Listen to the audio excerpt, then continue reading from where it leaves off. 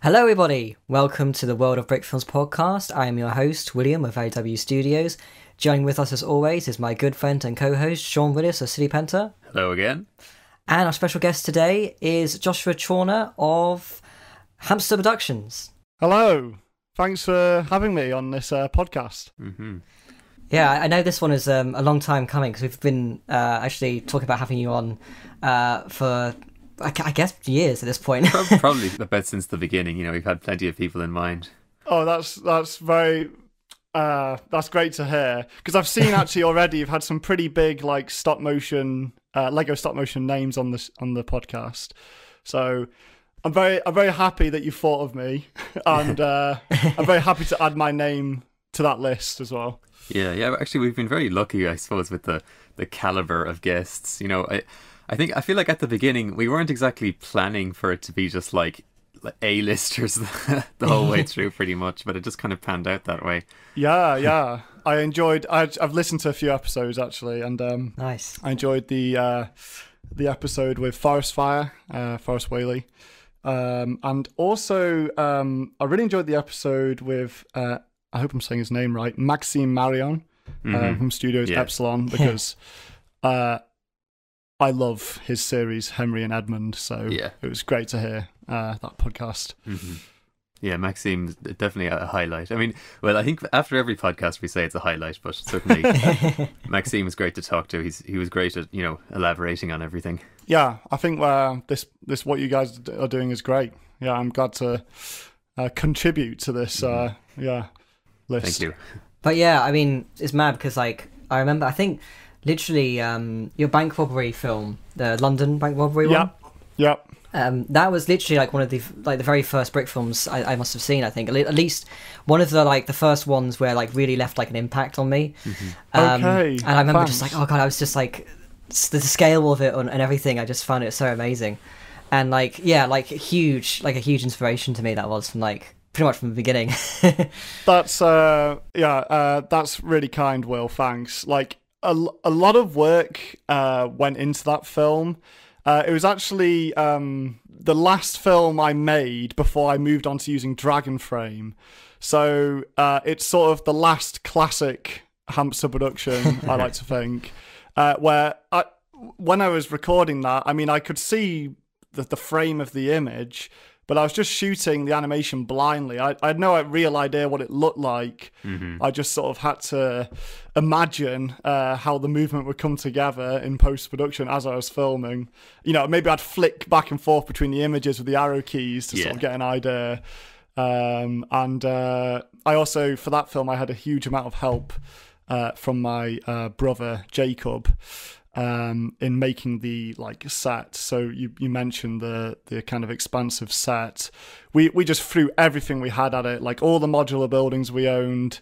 We had like wood that was just in the attic where I was recording at the time, like holding things up. So that's how we recreated like roads going uphill or whatever, and like the bank of the river.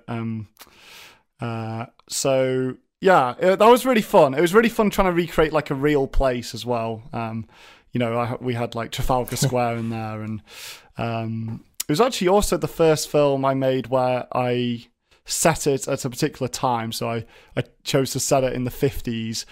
I can't quite remember the logic there, but I just thought it'd be fun to do that. So oh yeah, I remember seeing a comment, someone posting like, well, actually, the flashing lights, you know, direction. What are they called? The indicator. Yeah, the indicator. Oh yeah, actually, indicator they weren't started being used until after 1957 or whatever it was. That's the danger, you know, that's the territory I'm putting myself in when I choose to set it in a particular era. I think like I think my research for that film was at a very basic level. I remember Googling whether traffic lights existed, and I'm pretty sure they did, but I can't quite remember. The thing is, with things like that, you know, if the indicator or like whatever it is that you're including sort of adds visually, I think that's probably for a production like that, that's the priority over. I agree. Yeah, perfect accuracy. But yeah, it's funny when you get comments like that. But then, I mean, like, he didn't, like, the Nelson's column didn't sort of, like, a piece didn't break off, in the 1950s either, but, Yeah, that is true. That is true. In fact, I should point out now that the entire plot was fiction. I should let everyone know. Yeah, so that's a good point. Yeah, I just like the idea of making it have a bit of an old school feel, and that's kind of where I was going with that. Plus, of course, and this is a very minor spoiler for those who have yet to watch the film, but the coin that appears at the end that's in the box, which is the focus of the film, it's like this 2 shilling coin that my dad had, and that said like 1957 on it. So in my mind, this coin is being delivered to the bank in 1957 as a new delivery from the Royal Mint or whatever, and that kind of chose the. And of course, the cinema says showing the bridge on the River Kwai, which is from 1957. Yeah. That was kind of funny because basically I chosen the date based on the coin.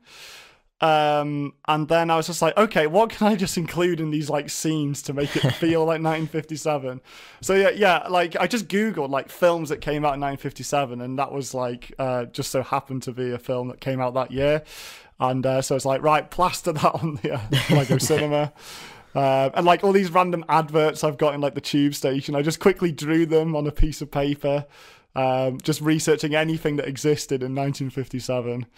So that was an interesting creative decision.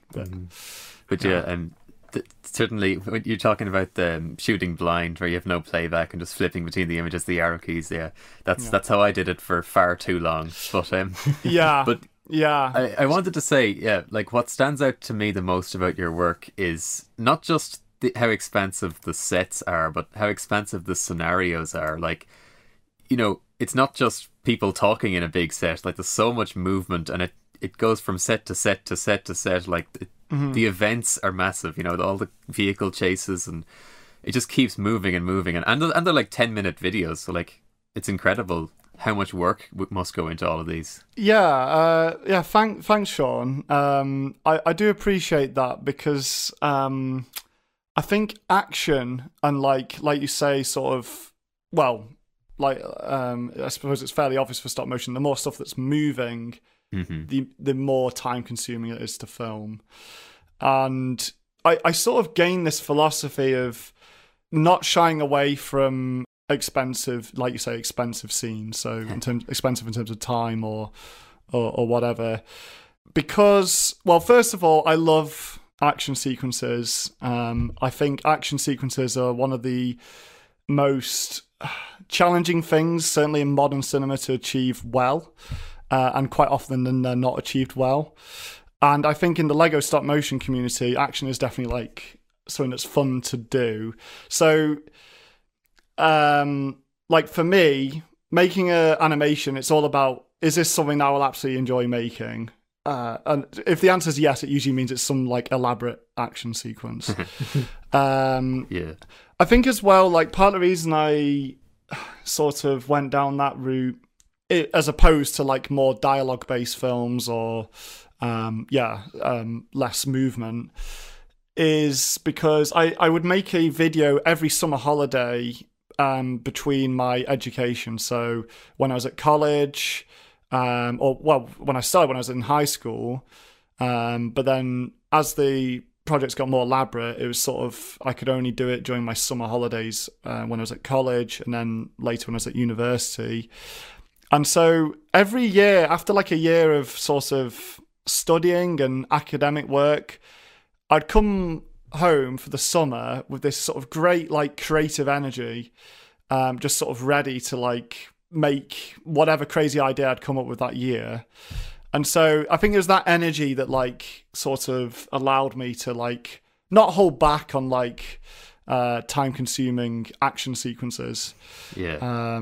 So I appreciate your comments. Yeah, it's very kind. Yeah, I'm just thinking about how, like, if I was to look back at my own older Brick films, that are mostly dialogue and there's not a lot of camera movement. There's no focus on like sets. Like usually it's just one set.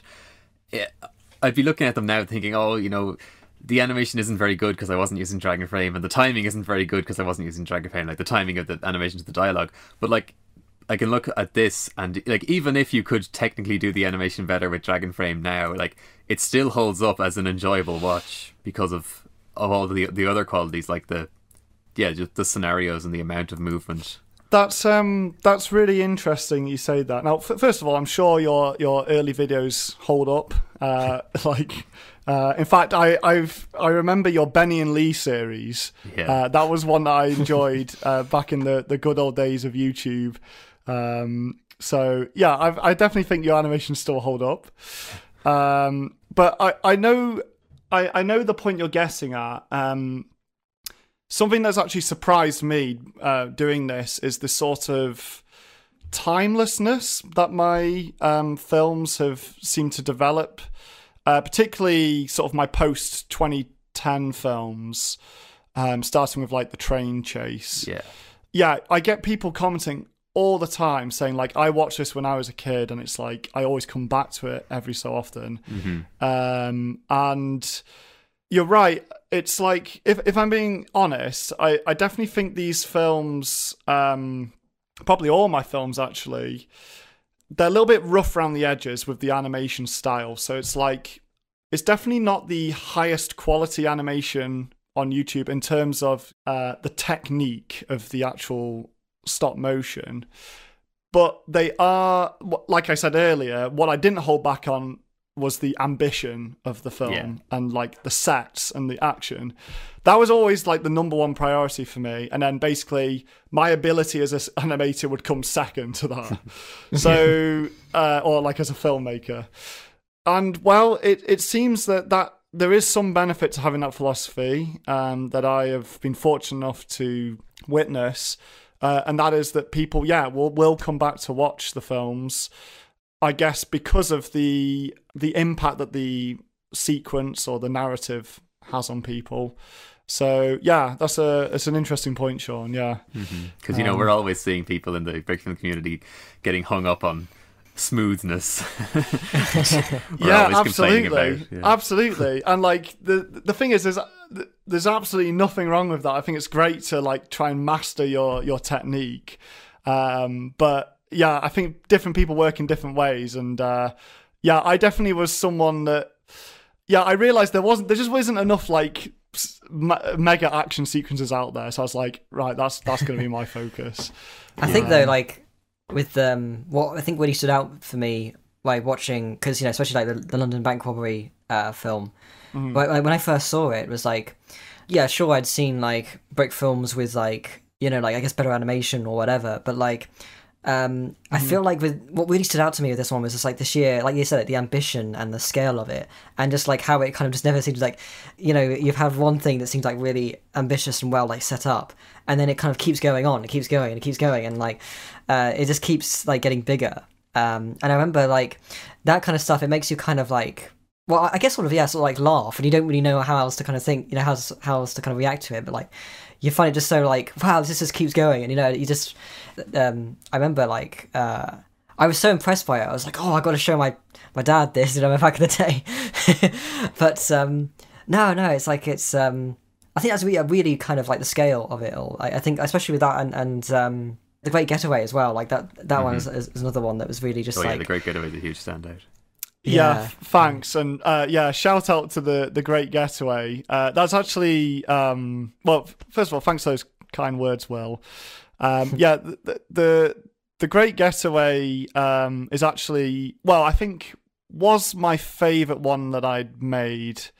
Perhaps my latest one, the Barracuda Heist, has overtaken that. I've not quite made my mind up.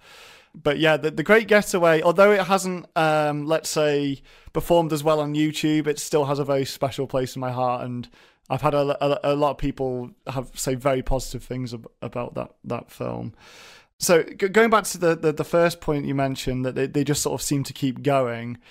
I think what's interesting with my process for making a film is I never really know how long it's going to end up. I guess that's true for stop motion in general. I think it's a medium that's actually very true to life, where when you start animating, okay, you can try and predict where things are going to go, but sometimes things can sort of take on a mind of their own as you're animating. You never quite know what that end state's going to be. So I always aim for like 10 minutes, but then that kind of developed naturally, to be honest, just from the fact that I would start a project, let's say like the London bank robbery. I'd start filming it. I'd have my storyboard, like rough storyboard laid out. And, you know, when you're halfway through a project, you can't just, you know, even if it's taking longer than you expect, you can't just give up, right? Because then you've lost your first half. So I think that's where that kind of, wow, this keeps on going, doesn't it, feeling comes from. Because I was probably experiencing that myself when I was making it. It was just like, okay, I was expecting to be done by now and I'm only halfway through, but I'm going to see it off anyway. I'm going to make sure it's done. Yes, that has happened to me, where I suddenly realize, oh, this is going to be longer than I initially anticipated when I started making it at this scale.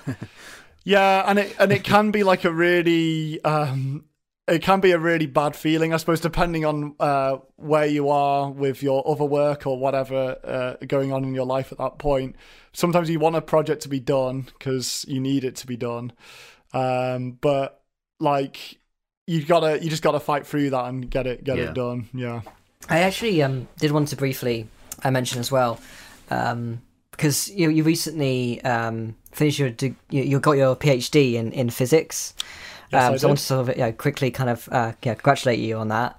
Thank you very much. And because you've been pretty busy as well on with that as well. On top of all the brick filming side of things, you've a couple of years ago now you did the world's coolest Lego sets video, which is really, really cool. I actually watched that. We watched it again earlier, and thanks. You actually managed to freeze a Lego minifigure to like the coolest possible temperature. So yeah, really, really interesting video. Actually won a couple of awards as well. Yeah, well, I'm glad you enjoyed that film. That was definitely a really interesting project for me. Yeah, and also thanks for mentioning my PhD. So basically, you know, I was kind of halfway into my PhD, and whilst I was doing my PhD, so whilst I was at university doing my undergraduate and masters, I did have the time to do brick films during my summer holiday, but my brick filming had to sort of take a step to the side as I entered my PhD because, well, a PhD, let me tell you, it's a full-time job. So my brick film was taking a step to the side, but my YouTube channel, I was trying to sort of keep it alive. I would just sort of release something now and then. And but essentially one of my colleagues at the university approached me, aware of my YouTube channel, and sort of said, you know, why don't we, you know, we're surrounded by all this amazing cooling technology. So I should say, I did my PhD at Lancaster University, and Lancaster University's physics department has one of the best centres in the world for refrigeration technology. Yeah, so essentially my colleague, Dima, approached me and said, why don't we just send a Lego figure to the coldest temperature in the universe? And we just sort of thought, yeah, let's just make a film about this and see what happens. So I should also point out that the refrigerators at Lancaster Physics Department, they go down to, I think it's like 1,000th of a degree above absolute zero. So for those of you who don't know, there is actually a minimum temperature you can reach. I think in Celsius it's like minus 273.15 thereabouts Celsius. I don't know what it is in Fahrenheit. And yeah, so it's like 1,000th of a degree Celsius or Kelvin above that 0 point. And the whole thing was a runaway train though. So we put the Lego figure in the fridge, and we decided we may as well put some Lego bricks as well in and measure the thermal conductivity through them. So essentially how good of a thermal insulator they are. And it turned out, to our surprise, they are an extremely good insulator. In fact, on par, if not better than the industry standards So we were like, right, well, I guess we're going to have to write a paper on this. So I had a very bizarre set of, I think it was a few weeks I spent writing the paper. I just remember thinking, this is so weird. I'm writing a physics paper for a physics journal, which involves Lego. This is just very bizarre. Anyway, I wrote the draft and I sent it out to like my colleagues at the department. And the next day, they're all coming into the lab saying, all with comments on the paper like, this is genius, or this is ridiculous, or what is going on with this paper. Anyway, so we got it sent off to a journal. It got published. And of course, I made the film about it, and the whole thing was an incredible experience. And like you say, that the film won 2 awards. It came first place at the Bristol Science Film Festival and first place at the Vienna Science Film Festival, which sadly I couldn't go to because of COVID. But we still won anyway, so that was nice. But yeah, that's a bit of an overview of that whole project anyway. What was really crazy as well was that your paper, you said in your like update video, it got like up to like 120,000 views, and it went viral on Reddit as well. yeah, it's kind of unheard of for an academic paper to sort of get that level, or well, it's very rare to get that level of attention. So that was just kind of very strange, because I expected the video would get, a considerable number of views, because a video is something that's kind of, it's designed to be accessible to everyone, like a YouTube video. But academic papers, unless they're on some very groundbreaking result, they usually don't get so much traffic. So to see the paper get as many reads as the video got views was kind of phenomenal, really. I was kind of blown away by the response there. And yeah, it did go viral on Reddit. I had a lot of fun reading through the Reddit comments. Yeah, a lot of very good comments, a lot of not so good comments. It was very fun anyway for me to read through them. So yeah, I mean that was probably the most amazing part of the project, to be honest, was just how many people read the paper. But I was going to say, now that things are starting to open back up again, suddenly I'm wondering if we'll see the return of the Cinebrick Festival, because if I'm not mistaken, I think you've had some brick films place in Cinebrick before. Yes, Cinebrick, yeah. Cinebrick is actually the only Lego animation specific film festival I've ever submitted to. I'm hoping that may change in the future. And yeah, I had a wonderful time in just before I started my PhD. I actually went to Portugal to the first time my films were being shown there. I went to sort of see the event. Yeah, it's a wonderful event. It's run by Carlos. Shout out to Carlos. And they have like a side. There's like, it's sort of a sister event to this like Lego fan event where people bring their creations. And yeah, I've come second place there twice. So I came second place there in 2016 with the London bank robbery that we mentioned. And then the next year in 2017, I came second place with the Great Getaway. And then I stopped making brick films when I started my PhD.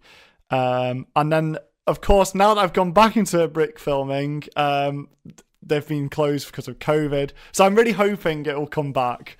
Yeah, now that you have a new brick film. Yeah. But maybe one day I can get first place. I don't know if it'll ever happen. Maybe I'm just going to be in second place forever. But I've kind of been thinking that if it does come back, we might be able to get some interest in getting a whole bunch of brick filmers to actually fly out. Do you know, Sean, that would be honestly amazing. That would be great. Because actually, well, in 2016 when I went, I was the only brick filmer, at least that I'm aware of, who was there. I did ask Carlos, and he said, he said I was the only one. So I think like that idea is brilliant. It would honestly be great to like sort of generate a sort of more in-person brick filming community, I think. Yeah. So that should definitely happen if it comes back. Yeah. Yeah, it's kind of funny that we've been talking about that more ever since we weren't able to do it. That's kind of what really has put the idea more into people's heads. That's the funny thing. Yeah. It's one of it. I guess like before the pandemic and stuff, people's lives are so busy that they wouldn't really consider doing something like that.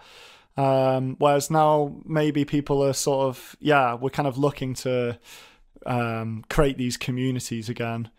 But yeah, I think that's a solid idea. In fact, I was going to ask, like, if there's any other brick film specific film festivals that I should be entering my stuff into, please let me know. Because I've been sort of traversing the internet to try and find any appropriate film festivals for my latest film. I did ask Carlos about Sunnybrick 2022, and he said it's a sort of maybe at this point, so we can have our fingers crossed anyway. Yeah, I sure hope so, yeah. Yeah. And, you know, of course, we were very happy to see that when your new Brick film came out.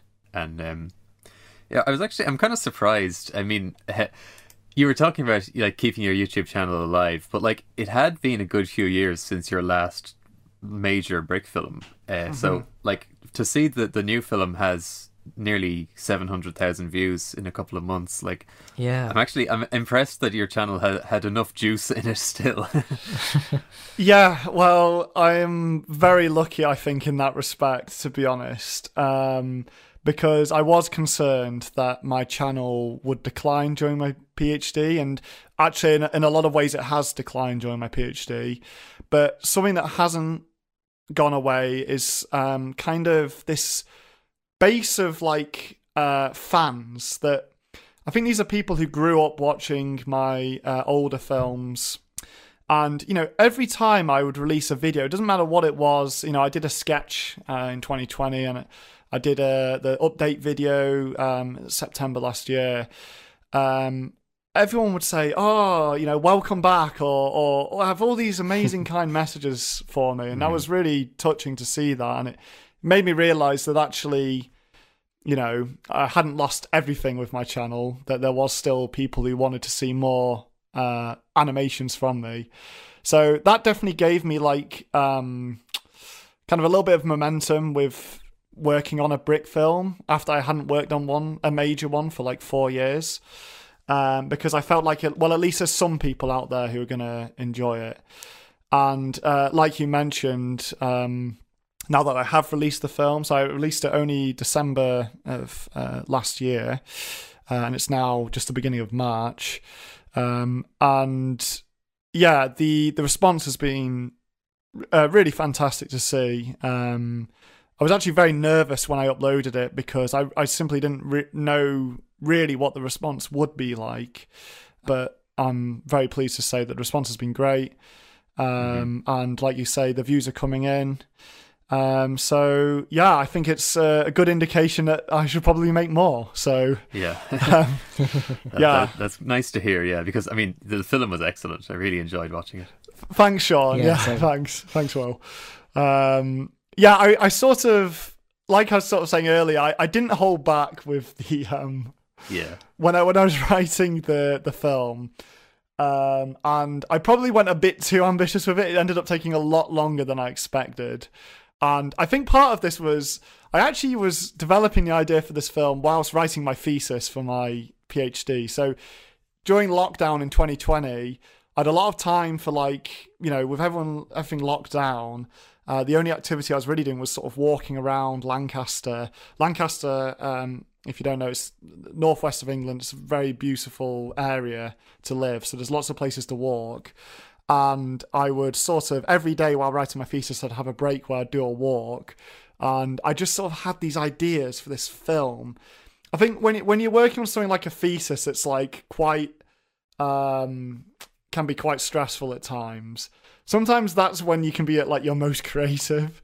So because it's kind of like you're escaping from your work, do you know what I mean? So yeah, definitely. Yeah, exactly. So like I go on these walks, I just have all these crazy ideas, and I'd be listening to like music as well, to sort of bring these ideas to life in my mind.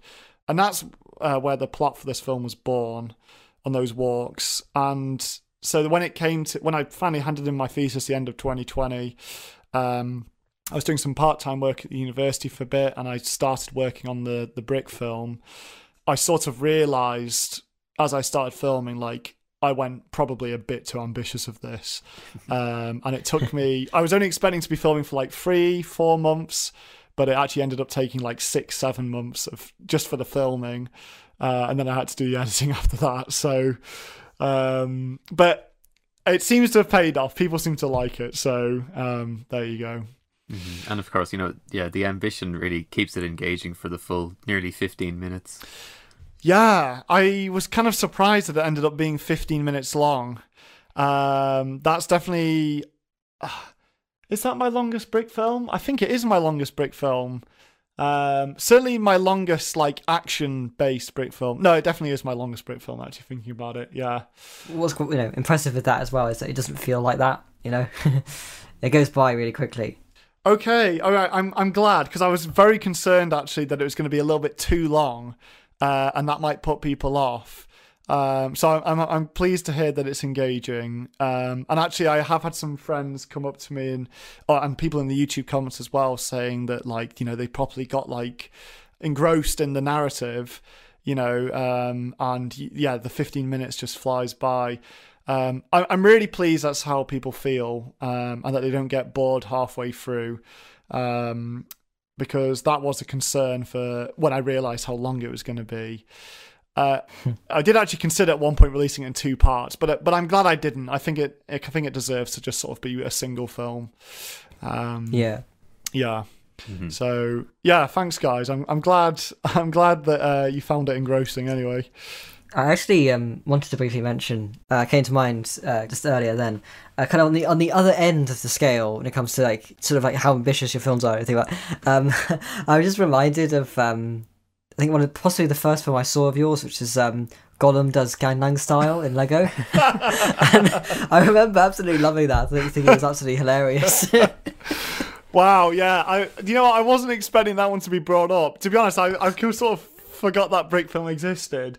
Yeah, that was a really interesting one. I think I was at university when I made that, and it was the Christmas break, and yeah, my brother was getting all the like Hobbit Lego sets, or Lord of the Ring Lego sets, and I thought it was the coolest thing ever. So, and also when I went to university, I was a fresher in 2012, and Gangnam Style was like the biggest thing that had ever happened. So somehow the two things combined, and I created the masterpiece that is Gollum Does Gangnam Style in Lego. I think that was actually like my first and perhaps only attempt to make something topical. Yeah, and I never, it didn't catch on. I don't think I ever tried again. But yeah, shout out to that film. Yeah. I just love like the the end when Frodo comes and just shoots him.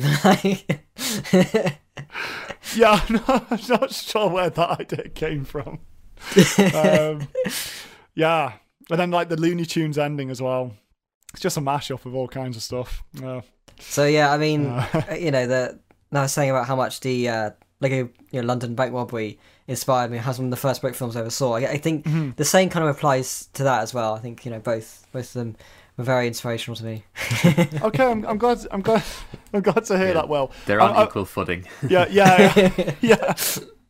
I'm hoping the bank robbery one was a little bit more inspirational than the Gollum Does Gangnam Style. But yeah, I'm really pleased to hear that my films could act as inspiration for you. And actually, I've had over the years, I've had more and more people comment similar sorts of things to what you're saying, that like, oh yeah, this is one of the first Brick films I saw and got me into Brick filming.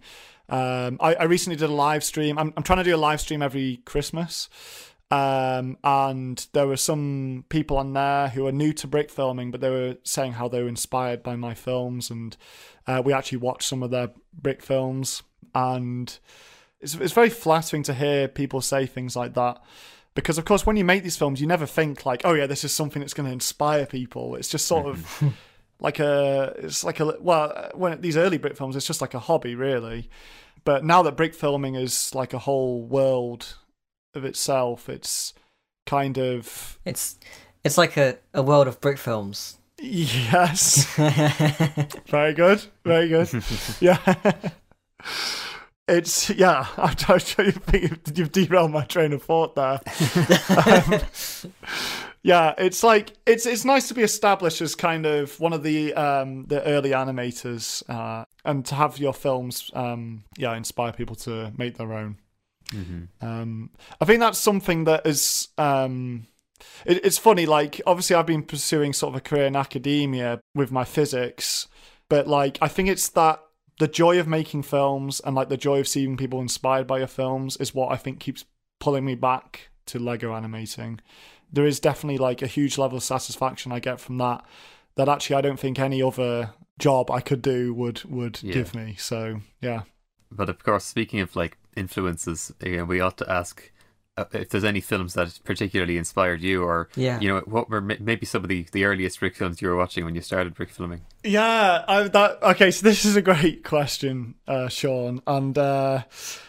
Actually, when you invited me to be part of this podcast, I started like my brain went into like overdrive, thinking like, oh, what were like all the films that did inspire me? Because there are loads, to be honest, and it all comes from that like initial wave. I think in like 2007 to 2009, that kind of early young YouTube brick film wave, which I was part of, but my stuff at that time was very low quality. Whereas there were already some pretty amazing animations actually being uploaded at that time. So I actually... a lot of the best ones were re-uploads, the stuff that people had been making for years prior on brickfilms.com. Like The Letter. I did you ever see The Letter? Because it kind of reminds me of your stuff with all the traffic and the people walking around and so much activity. Who's that by again? Is that the one where... A guy called James FM. Okay, I'm pretty sure I will have seen it. Is that the one where there's a guy with a letter and he's getting chased by like a whole bunch of people? Well, he's not exactly getting chased, but he just keeps on having unfortunate incidents, like he keeps getting knocked over, or I'm almost certain I've seen these. Yeah, that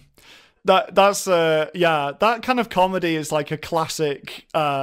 It's a very classic like 2007 brick film era sort of style. But like you said, like a lot of these brick films that were uploaded at that time did were made before.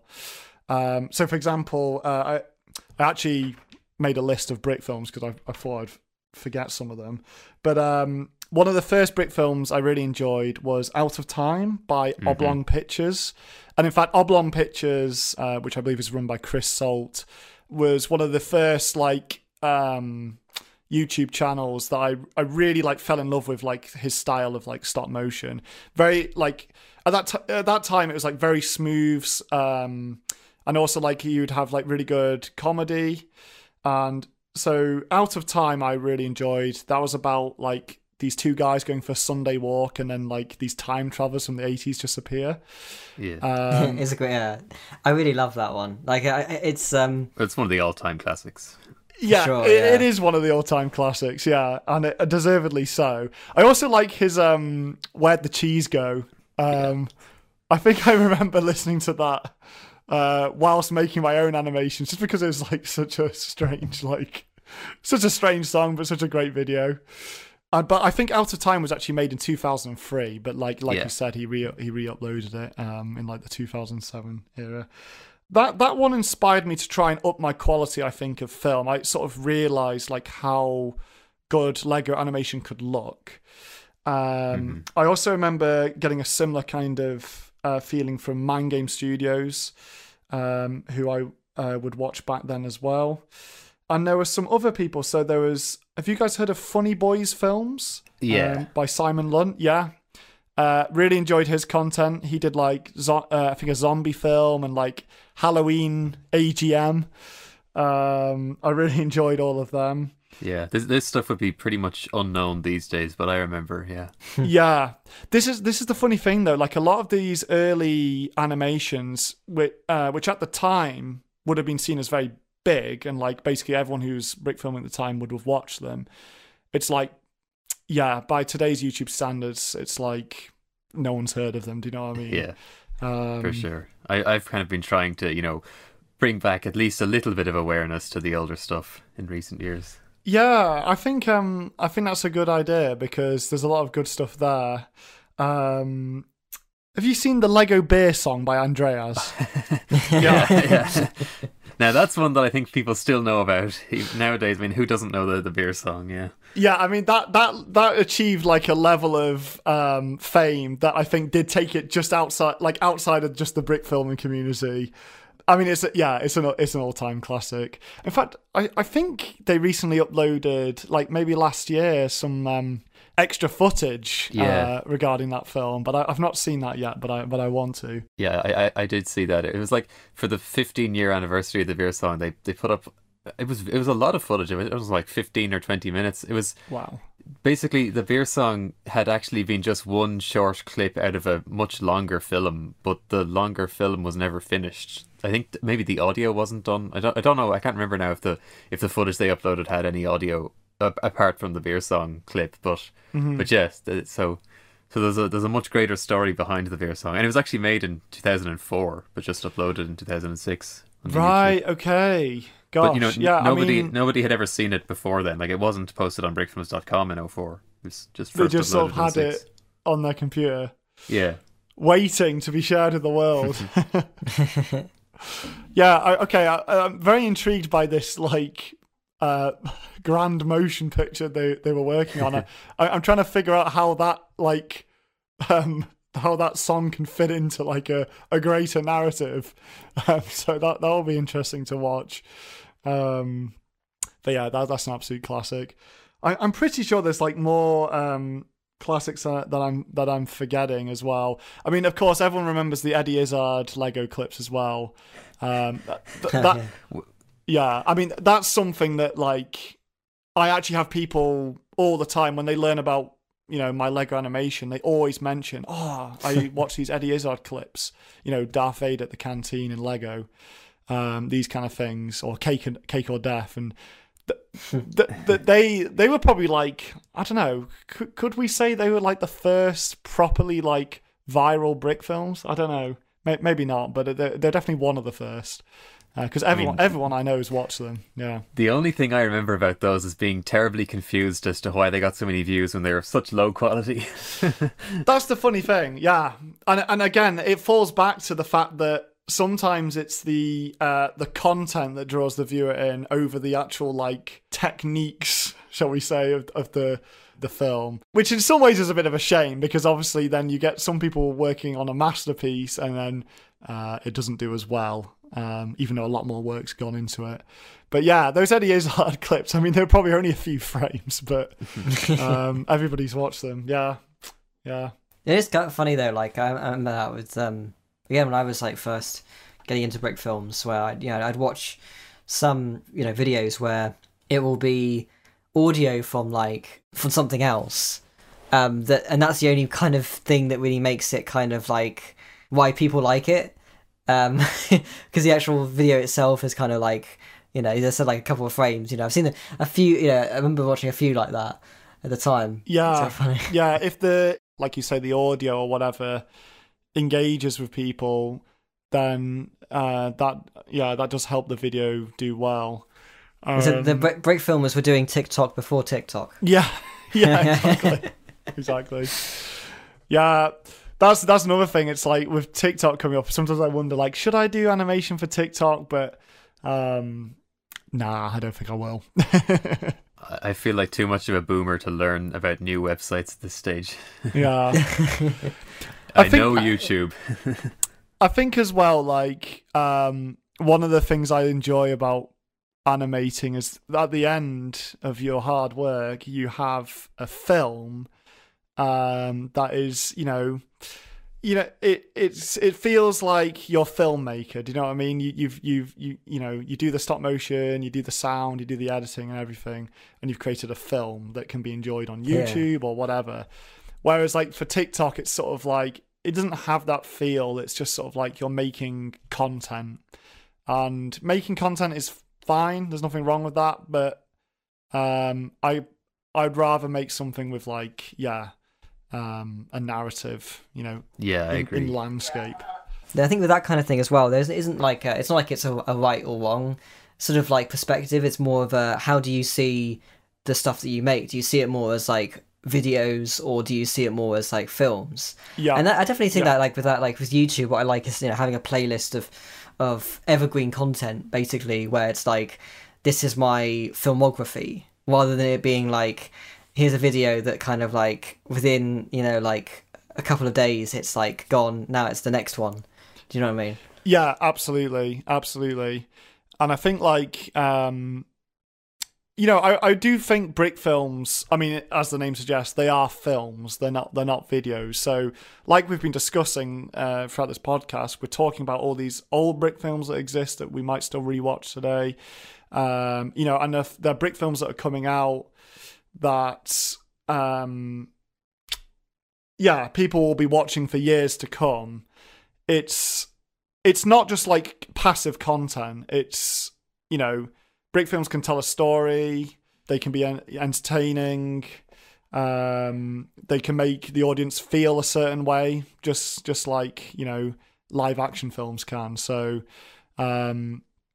that's one of the things I like about the medium, is actually that, it's not just creating content, it's creating movies, films. Yeah, I mean, I had that in mind when making my most recent major brick film project. I was thinking to myself, this is far too niche to get a lot of views, and I know that all fine and well, but like I was thinking to myself, I better make this good enough that hopefully for years to come people will still say, hey, this is a good brick film, and point other people to it.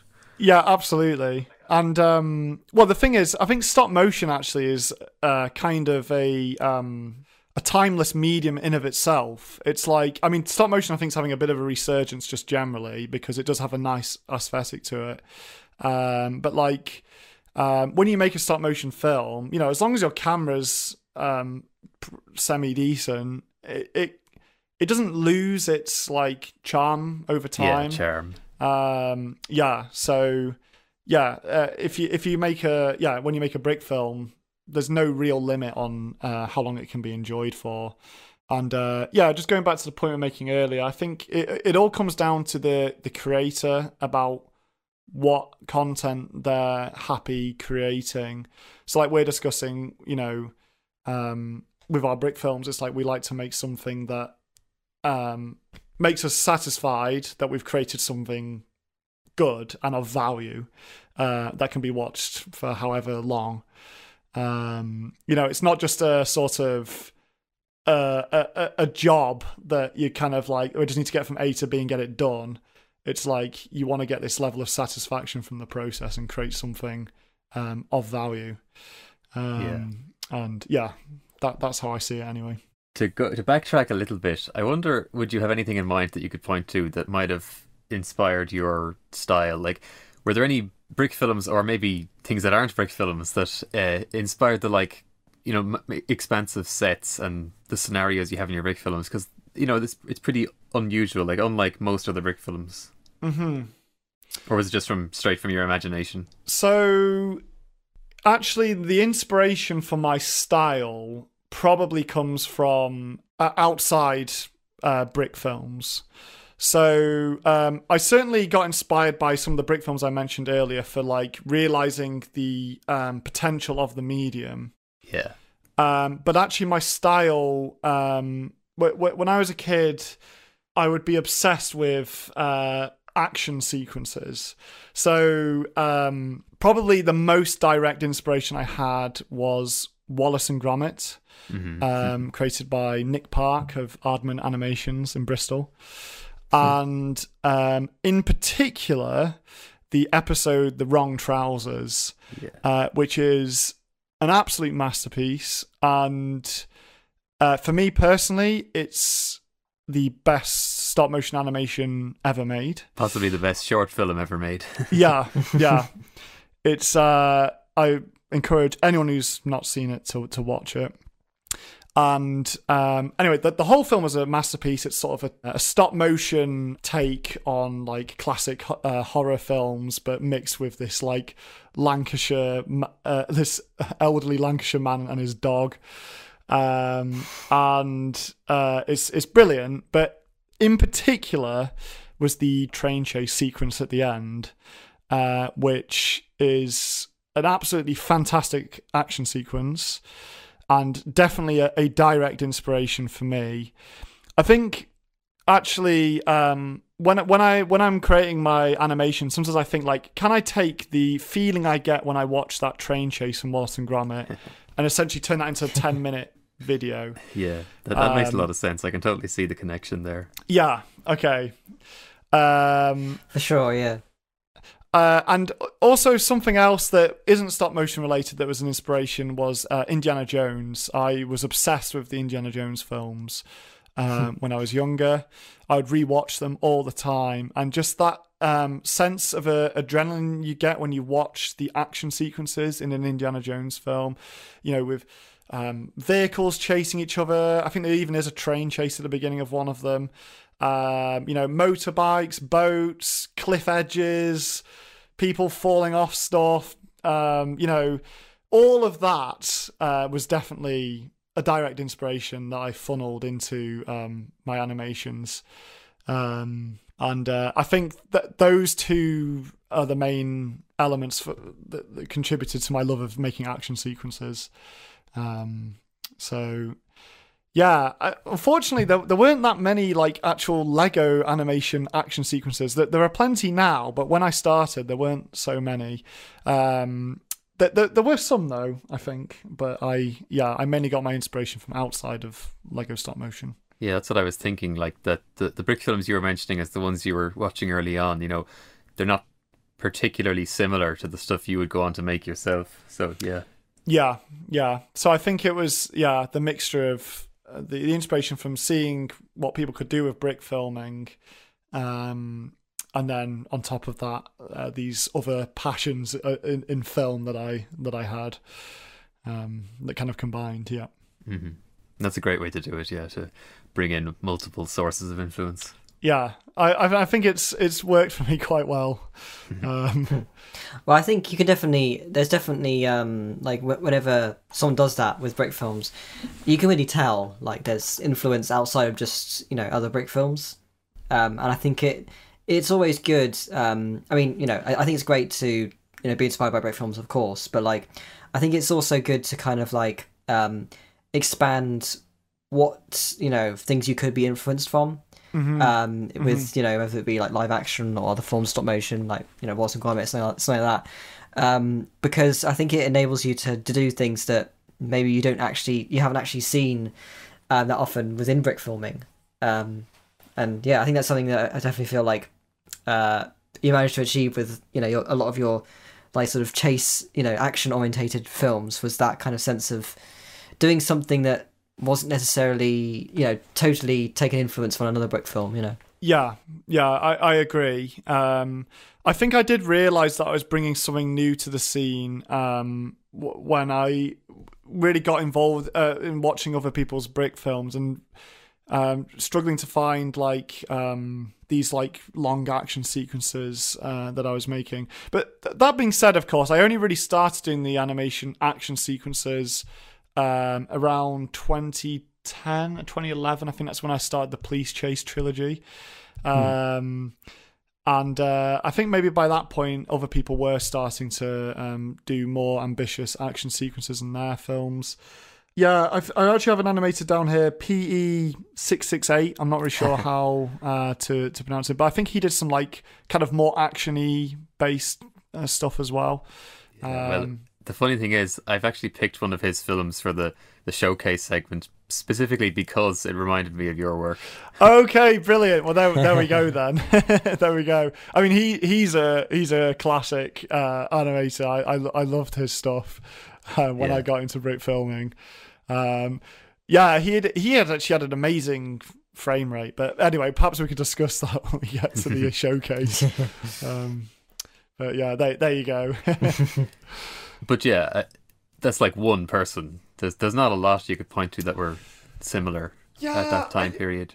I'm trying to think. I'm pretty sure. The thing is, I'm going to find all these like amazing action sequences after this podcast that people have made. It's just like right now I can't think of many.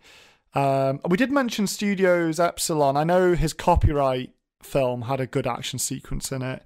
I'm trying to and think of course, when that came out. He though. also mentioned, the Wallace and Gromit influence.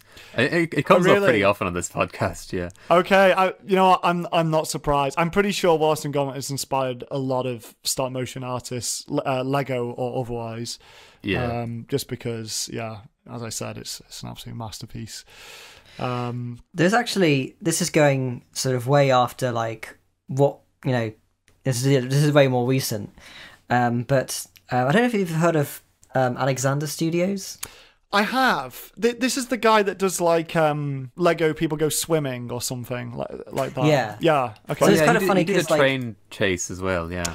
Yes. Lego train of course, crash. he did the train chase with the bridge. Mm-hmm. Yeah. That was fantastic. Yeah. Yeah, his stuff is actually really impressive. Even though on the surface, you'd be forgiven for thinking it's just going to be YouTube Kids core, but then if you actually give it a chance, it's really good. Yeah. Actually, I haven't really talked about like that for like a really long time, but like, are you kind of like familiar with the kind of era of like, I guess like Michael Hickox, but also like Michael Hickox kind of like clones, and a lot of like very kind of like brick films with very sort of generic like titles, like Lego Shopping or Lego Shark Attack or I am aware of this wave of films, and it's one of those things where obviously this content resonates with like a lot of people. Like those videos do really well, and they are like kind of adorable to watch. Like you say, Lego people go shopping or whatever. I can see how they kind of appeal to a lot of people. Yeah, absolutely. I can see it as well. I think people like seeing reflections of the real world in Lego form, and I think that's what these videos tap into. It's kind of quite, like I said, it's kind of cute to watch. Yeah. It's certainly not something that particularly resonates with me, but I appreciate that a lot of people enjoy that content. I think those guys are doing a great job at making all these different scenarios. But I feel like it would actually be interesting to examine your work and then compare it to those people, and sort of, if somebody wanted to learn like how to make something really good, your stuff has really good pace to it. It's really fast paced and it keeps moving. But I feel like a lot of those YouTube Kids channels, they're so slow and there's just so much walking. Like it takes forever to get just the next thing that happens. Yeah, it's. I remember that. Yeah. Like a sort of a 30-second opening sequence of just someone walking to a location, just to. Absolutely, yeah. Because like Lego walking takes up a surprising amount of time. Do you know what I mean? Mm-hmm. It's like, especially as an animator, like, but. Yeah, do you know what I think it is? I think those films, it's like you're saying, it's I think it's parents putting it on for their kids, because parents, it's probably an absolute godsend for parents that they can have this access to all these Lego animations that keep their kids occupied, and then they can just do whatever they want while their kids watch YouTube. It's kind of ideal. Yeah, I guess like as a kid, you probably don't care that the walking takes 30 seconds, but yeah, as adults, it's kind of like get on with it. We want to see something happen. Yeah. But it's funny though. I was just going to say that I feel like in a way, that kind of wave of like very sort of children kind of oriented, kids oriented brick films. They're kind of like, I'd say like from like 2010 to like. I don't know. I was just thinking then. Have we kind of got to a point where it's almost sort of plateaued or like not really? Well, they changed the algorithm. There was controversies with YouTube Kids. Yeah. So it's partially killed off that wave. Right. Okay. Because kids' videos aren't as profitable anymore. Is that the issue there? Yeah. Yeah. Because when that came in, I was like, okay, I'm pretty sure my content's for kids, and I switched a few of my videos over for kids, and it's horrible because you lose all the comments. No one can add your videos to playlists. And getting feedback from people is like such a huge part of what I enjoy about being a YouTuber. It is really sad. I find like going into looking at old brick films or whatever. you kind of want to see what the comments are. And you know, for a lot of them, it's like there's just no comments, and it takes away so much of it. Like there's no like interaction. Yeah. And one of the things I like doing, you know, whether it's just like to sort of laugh at comments or whatever, like I like seeing what other people's reactions were to things, and it's really weird not having that. But yeah, no, it is interesting. I think. Yeah, I agree with what you're saying. One of the things I do find as well. I can say this now as like as someone who has hosted a THAC. I don't know if you're familiar with THAC. I am familiar with FAC. Unfortunately, I've never entered FAC. I feel like if I'm organised enough, I would like to do that. I think it'd be really fun. But I'm very aware of it, yes. But yeah, no, like now having like the playlists of, there's always going to be a few, you know, at least a few entries where their channel was set to like kids, and there's this whole thing of like if they're unlisted, you can't actually put it on a playlist, and then you have to tell them, can you change the setting and all that kind of stuff, and it makes the whole thing, you know, it makes the whole thing sort of drag. Because we want to have the playlist with every entry in it, but then there's a certain number of entries we can't add to the playlist, and we have to start messaging the people. It's really annoying. But then also on the other end, you've got people like that really want the playlist, you know, like as soon as possible. So it's like, yeah, you just got to battle. Yeah, like 5 minutes after the contest ends, people are saying, "Where's the link to the playlist?" Yeah. So I can't think of a single reason why videos that are designed for kids cannot be added to playlists. I'm really unsure what the logic is there. Maybe you guys know. It's all to do with laws about collecting information on people under 13. Right. So, like, I'm not sure. It's complicated, I guess. But wasn't actually. So this is the thing, and I don't know how long I want to kind of get into this because it's kind of like going to be derail the conversation. But like, it wasn't part of the whole controversy about like advertising to kids. But like, what I find really funny about that is like, if you go onto like a you know, like a children's like TV channel, like traditional, like I don't know, it's everything. It's so manipulative. The whole like the commercials all about like buy this thing now, and it's really mad to me like how the internet is like against that, but like traditional TV has always been, you know. Well, the people on the internet who are concerned about that, that's not exactly a legal concern, whereas the whole collecting information on kids is a legal concern. So like, if kids are leaving comments, you know, the comment is saved in YouTube's database, you know, so it's collecting something that a kid has written, you know, or I guess people adding videos to playlists is the same. Like if right, I don't know, there's two different concerns there. What I don't understand though is that if a kid is on the internet, almost every website they visit will be collecting data on them of some kind. Mm-hmm. So, I mean, I don't know what the situation is in America, because I believe these are American laws, but I don't know how they're clamping down on every other website, basically.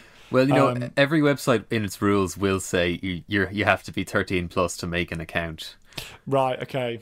So it's kind of like, I guess it's just one of those situations where, everybody knows that people under 13 are going to be using the internet. Yeah.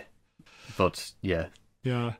So to conclude my adventure with this little legal curiosity of YouTube, I put up my videos for kids, or like some of them. And my earnings absolutely plummeted, and I was getting disappointed that I couldn't see the comments and all this. So I changed it back, and YouTube messaged me saying, like, you know, why do you want to change it back? And I simply said, like, you know, I really value interaction from my fan base. My content is for all ages. It's not just for kids. I was going to say, your stuff, it's not specifically only, you know, it would appeal to people who are older than kids, for sure. Yeah, absolutely. And it does. And, you know, like I said, actually a lot of people who watch my content now are people who used to watch it when they were kids and now want to that nostalgia trip, I guess. And anyway, YouTube then accepted my response and changed it back, and I will not go back to putting it for kids. Yeah, but I was gonna say, like, I'm pretty sure Michael Hickox has kind of slowed down on making big films, and Titan Pictures has pretty much stopped. You know, and for a while he was posting on Twitter about how, like, yeah, the algorithm has completely screwed him, and he's not getting any views or income anymore. Yeah, I think it is kind of mad though. Like Michael Hickok's, like, yeah, I think I was just looking then on his YouTube channel. He hasn't uploaded anything since like for like 9 months. 9 months, okay. Whether he's actually sort of just like not doing it anymore or what. I know that like. Because he used to post pretty relentlessly, didn't he? He used to be was churning them out. Yeah, really hard for a while there. Yeah, like once a week or something, for a while, and then like he would, some of the views he'd get, like, I think we're going like beyond 100 million, wasn't it? With some of them, was it 100 million or? Yeah, a lot of the older ones, yeah. But then when he was making videos very frequently, most recently, like it had. The algorithm had changed and it wasn't the same as it was. To be honest, this is something I'm kind of, I feel like I'm discovering now for myself. Now, obviously, I make very different content, and the YouTube algorithm hasn't been too brutal against me, in the fact that, like we were mentioning, my new video is doing pretty well. But it's like it is a new world since I made my last big film, which was only like 4 or 5 years ago. Yeah. Well, in those 4 and 5 years is when all of the big news stories and changes occurred. Yeah, exactly. So I am trying to find my feet a bit now that I'm going back into making YouTube content again and trying to relearn the ropes. And yeah, the algorithm is a tough thing to figure out. I don't think even YouTube know what the algorithm's doing anymore. I think it's a black box, isn't it? It's out of control. It's just gone out of control. So yeah, I mean, since I uploaded my new video, it's like, well, initially in December it was doing really well, and then since then it's just kind of been a bit chaotic. January's always a bit of a weird time for YouTube. So it's just like, I don't really know what the algorithm's doing with my channel, but it's just riding the waves at the moment of views. I'm actually currently rewatching Lego Train Crash by Alexander Studios right now, and it's funny because, like, on the surface level, it reminds me of your work because, it's like there's no dialogue and, it's a train chase, of course, but like the first 5 minutes or so is people slowly walking around. It takes ages before you get to the actual chase portion of it, and it's like a 12-minute film, so it's similar length to your big films, but like your stuff is engaging the whole way through, and it's an action scene for the entire runtime. So yeah, that film definitely picks up towards the end. It's a good point. And the thing is, I think there are different aesthetic styles with Lego animation, like there is with any medium of filmmaking. And I think some people really enjoy the kind of there's like a sort of clean charm to Lego, isn't there? Your nice grids, everything's built up quite nicely. And so just that kind of vibe of seeing Lego figures walking around, doing things, I think some people really like that. I probably agree with you, Sean. It's a little bit dull to watch. I'd rather see something like engaging within the narrative happening. And actually, when I write any of the storyboards for my films, I always think like, what can I have at the beginning that sort of will bring people in, or like at least in the first couple of minutes, something engaging to happen. Because I think that is important for getting people invested into the film, and then that will carry them through to the end. Actually, for my latest film, The Barracuda Heist, it's the first film I made with like kind of a really nice introduction sequence, and that entire introduction sequence was designed to introduce the setting, introduce some of the major characters, which will all come up later. And so, at least in my mind, that meant that the film would make more sense for people as they watch it, and also get them invested in the film early on, so they actually stick through the entire 15 minutes. That's something that like is really valuable with like a great sort of like action sequence, and not something that a lot of people probably think about too much when it comes to like the short kind of runtime of a an average brick film. Because there's also a lot of brick films there it's literally just the action, whereas like I like that with your films, especially with your recent one, is how like you set up everything so it's like getting you prepared. You're learning like sort of like I guess like the geography of it a bit, but also like just like everything that's kind of like gonna happen, and then it kind of prepares you then for like the whole thing, doesn't it? Yeah, I really appreciate that you said that, Will, because sometimes I wonder, like, why am I putting sort of time into, sort of dressing up the action sequence, with the location and perhaps even like the kind of, I guess, the narrative that sort of underlines the action sequence. Because in theory, I could probably save a lot of time if I just make the action sequence and don't worry about any of the external stuff to that. But yeah, I appreciate your comments, because I think it is really important to include just a little bit of context to the action sequence. It just has to be just a little bit that then really kind of, it really adds, because then when you're watching the action sequence, it's like, okay, like this character did this because of this reason, or, this makes sense that these people would do that because of whatever. And yeah, like with the, my most recent pirate film, I remember, like, as I was mentioning, when I was going on these walks, coming up with the film idea, I was like, a lot of pirate films take place in the Caribbean, but it doesn't actually feel like it's in the Caribbean. And like, for example, Pirates of the Caribbean, it has Caribbean in the name. And I mean, okay, aesthetically, it does kind of look like the Caribbean, but there aren't actually that many Caribbean characters in it at all. So I was thinking, right, I'm going to try and really sell that this film is in that place of the world. And I did, I tried to include that vibe as much as possible, both with the set and the music and the characters. And then, and also, I tried to make it really feel like it was during the golden age of piracy, with the different groups. You've got the pirates, you've got the Imperials, you've got the local people who live there. I tried to really sell that time and that place in the film. And I think that does add to the film. Yeah. I was going to say, I think that's one of the most impressive things about your stuff, is how it feels like the events are taking place in an actual world. That's a living world. Yeah. Thanks, Sean. Yeah. Definitely. Yeah.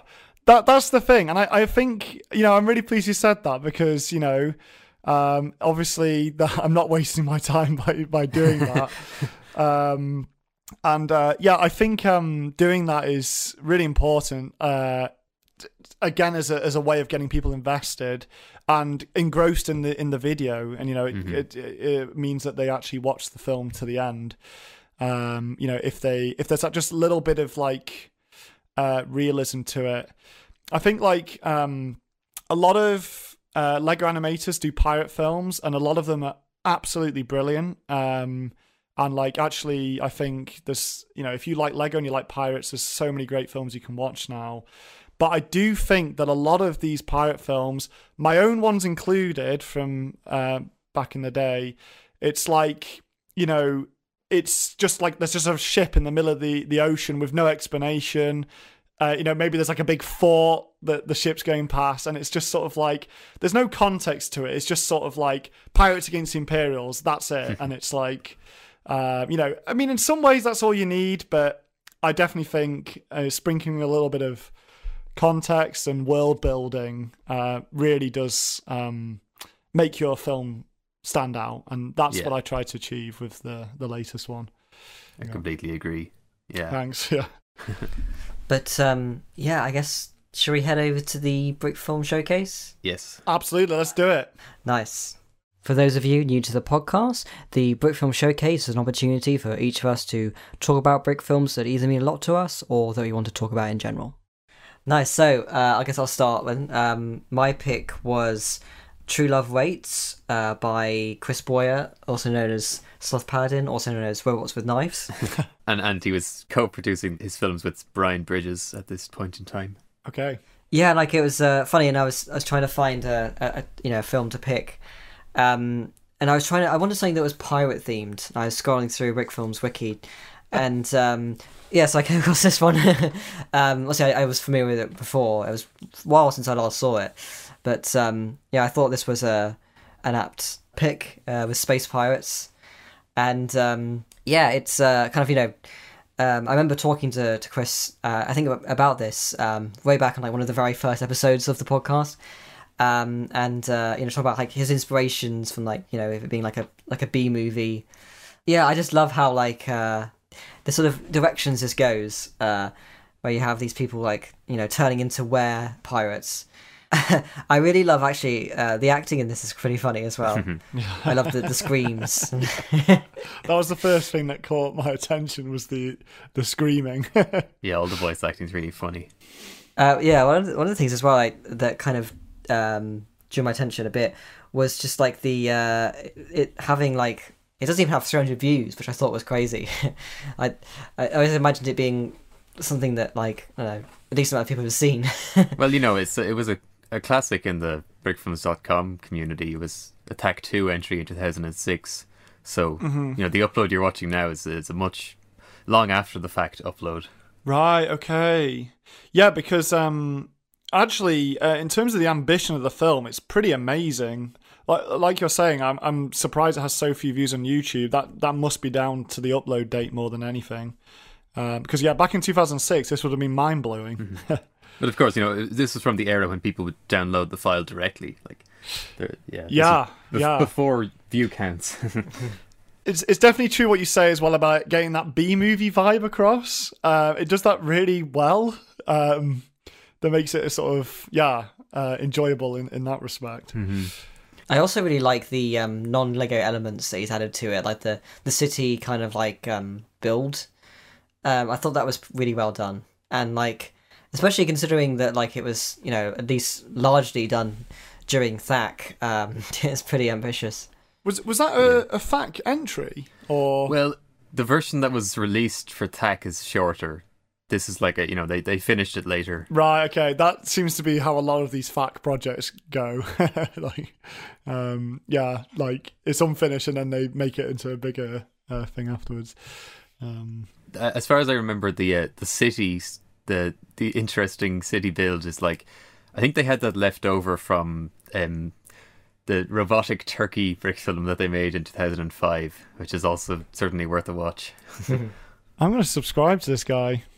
This is great. But yeah, it's a really large scale for the time period. The space effects, like the flying ships, is really impressive. I'm not quite sure actually how they've done it. Whether that's, I mean, it just looks so good. Are they hanging by ropes or something? Yeah, I mean, it looks like it's on a string, although the movement actually seems really consistent. Usually if you hang something on a string, it's bouncing all over the place and just looks terrible. Yeah. It looks like they've pulled it off with stop motion. Like the objects are stationary, but it's like, but how? Yeah, I feel like they've always been really impressive in terms of like special effects and stuff, which I think. You see, if you watch like more of the videos as well, I do highly recommend. Especially, I'm not sure if it's on this channel or Chris's other channel, but Beyond the 11th Dimension, which is similar vibes to this, but on a kind of much bigger scale in sort of like HD era. Yeah, I guess it is sort of like this times 100. Yeah. Okay, I will. After the podcast, I am definitely going to check this guy out because, I can see there's definitely like some really good techniques being deployed here. Mm-hmm. And if this is what they're doing in 2006, I want to see what they did later. So, if I remember correctly, I'm pretty sure he said that like they were having a hard time making the dialogue for the police officers corny enough, and they were like, they'd watch Plan 9 from Outer Space, like bring it up so that they could accurately make the dialogue worse. I love the guy in the car and like I love you, Patricia. All the dialogue and that, so that's really funny. Goes back to what you're saying about B movies, I think. Yeah. Actually, should we I guess head over to Penta, your pick for the showcase. So I decided to pick a film called Train to Catch by David Boddy, who was known either as Bodville or PE668. And yeah, I mentioned earlier that I specifically chose this one because it actually reminded me of your own work in that. Right, okay. Yeah, there's no dialogue, and it's very action oriented, and it's a chase sequence, you know, and there's a lot of different sets. Like, it's always moving from one set to the next, and it's pretty early for a film like this. Like, it's 2008 he made it, and I remember it from the time, and he entered it into 2 different official Lego contests in 2008, and he managed to win the second one. Wow. But yeah, actually, an interesting thing about this guy is that, you know, we often remark that there's not a lot of crossover between people who create mocks and people who make brick films, but he came from, you know, before he was making brick films, he was just making large Lego displays, and like I think at conventions he'd do big train layouts, Yeah. which of course, you know, plays into this film being about a train. But yeah, it's just a fun film that's like really frenetic, although as far as I remember he did full 30 FPS stop motion, and for my tastes everything is too fast. Yeah, well, the thing is, though, like you're saying, this is an early example of an action sequence. I mean, the fact that he went all in for 30 frames a second is incredible. It is crazy. I mean, I can't even imagine how long this must have taken. And like, the animation is just really enjoyable to watch. I mean, I agree. I'm definitely not like a 30 FPS fan. I generally prefer people shooting in 2s, so like 12 frames or 15 frames a second. But like, you know, somehow I feel like with this animator, he pulls it off. That is like sort of his style of animation. There certainly is style to it, yeah. Yeah. It's like, I feel like you could have shown me this video and not told me who it was from, and I would have recognized like, oh yeah, it's that animator. Just because like it's so, like the music as well. The music's fantastic in this. Yeah, I think he had a friend who did original music for him. No way. So is it an original? It's an original score, or is it just like? Certainly, some of his other brick films do have original music. Yeah. Wow. Okay. Yeah, because it's really good. The music. That shot, like when the guy falls, is so good, and then like he lands and he turns to a skeleton, and it's so good. And then they like, there's always that like dark twist to this guy's films. I've noticed. I just love as well the ending when the guy is going around the briefcase. Spider-Man comes along and and it's like made to be the hero. So good. But yeah, it's huge scale of sets. Really impressive. Yeah, and I guess that also is what, you know, reminded me of your work. No, I can see how you're drawing the link then, and actually, I'm quite flattered that you're comparing me to this guy, because I think this guy is extremely ambitious with his set design and stuff, and the animation and the narrative. Something that is funny is that the scene when he's climbing on the crane. I have an almost identical scene in my bank robbery scene when he's just climbing along the top. So that's quite funny. There's a lot that happens in this film. Like, it's even though it's only like a minute and a bit. Yeah, it's just like there's just a lot of stuff going on. Great choice. Action on cranes and action on trains. Those always hit in films. Yeah, absolutely. Yeah, I actually really like the backgrounds. In they're this really strange. They were green screened, and the backgrounds are created in Lego Digital Designer. Wow, really? Yeah. Okay, he green screened it. There's a behind the scenes picture on the wiki that shows one of the LDD builds that he made for the backgrounds. No way. And he actually managed to combine them really well. Like, even though obviously you know the background is digital, but like it actually looks surprisingly good. Yeah, to be honest, I didn't really think about it too much. I sort of assumed that most of it would have been a backdrop. That like an image or something. And then you see as well, like there's like several layers as well of backgrounds that move. The train and stuff. But I actually feel like I like the look of these digital backgrounds better than a lot of the other digital set extensions that people were doing in this era. You know, the Nick Duran films. But should we talk about the third showcase pick? Yeah, so great picks, both of you actually, but they were both great. I've chosen The Quest for the Platinum Waffle by E Animation. Nice. And can I just do a shout out to one that I considered, but I ended up choosing this one instead. Yeah, sure. Which was Plastic Love, Henry and Edmund episode by Maxime Marion. Because that film is incredible and everyone should watch it. Anyway, so back to my actual choice. Quest for the Platinum Waffle. I chose this because it's an early animation. It has an incredible frame rate, a bit like the Train to Catch that Sean chose. The comedy, I'd say is pretty tight throughout the animation. There's a few odd jokes in there, but like on whole, the comedy is absolutely excellent. And the main reason I chose this film for the showcase is the action sequence involving a wonderful fight scene between Indiana Jones and a whole bunch of skeletons, set to the music of Orpheus in the Underworld by Offenbach, otherwise known as the Can Can song, which is one of the best examples of music and action timing in a Lego animation I think that exists. And I always like to try and incorporate good music in my films, and I think this was definitely part of the inspiration behind that.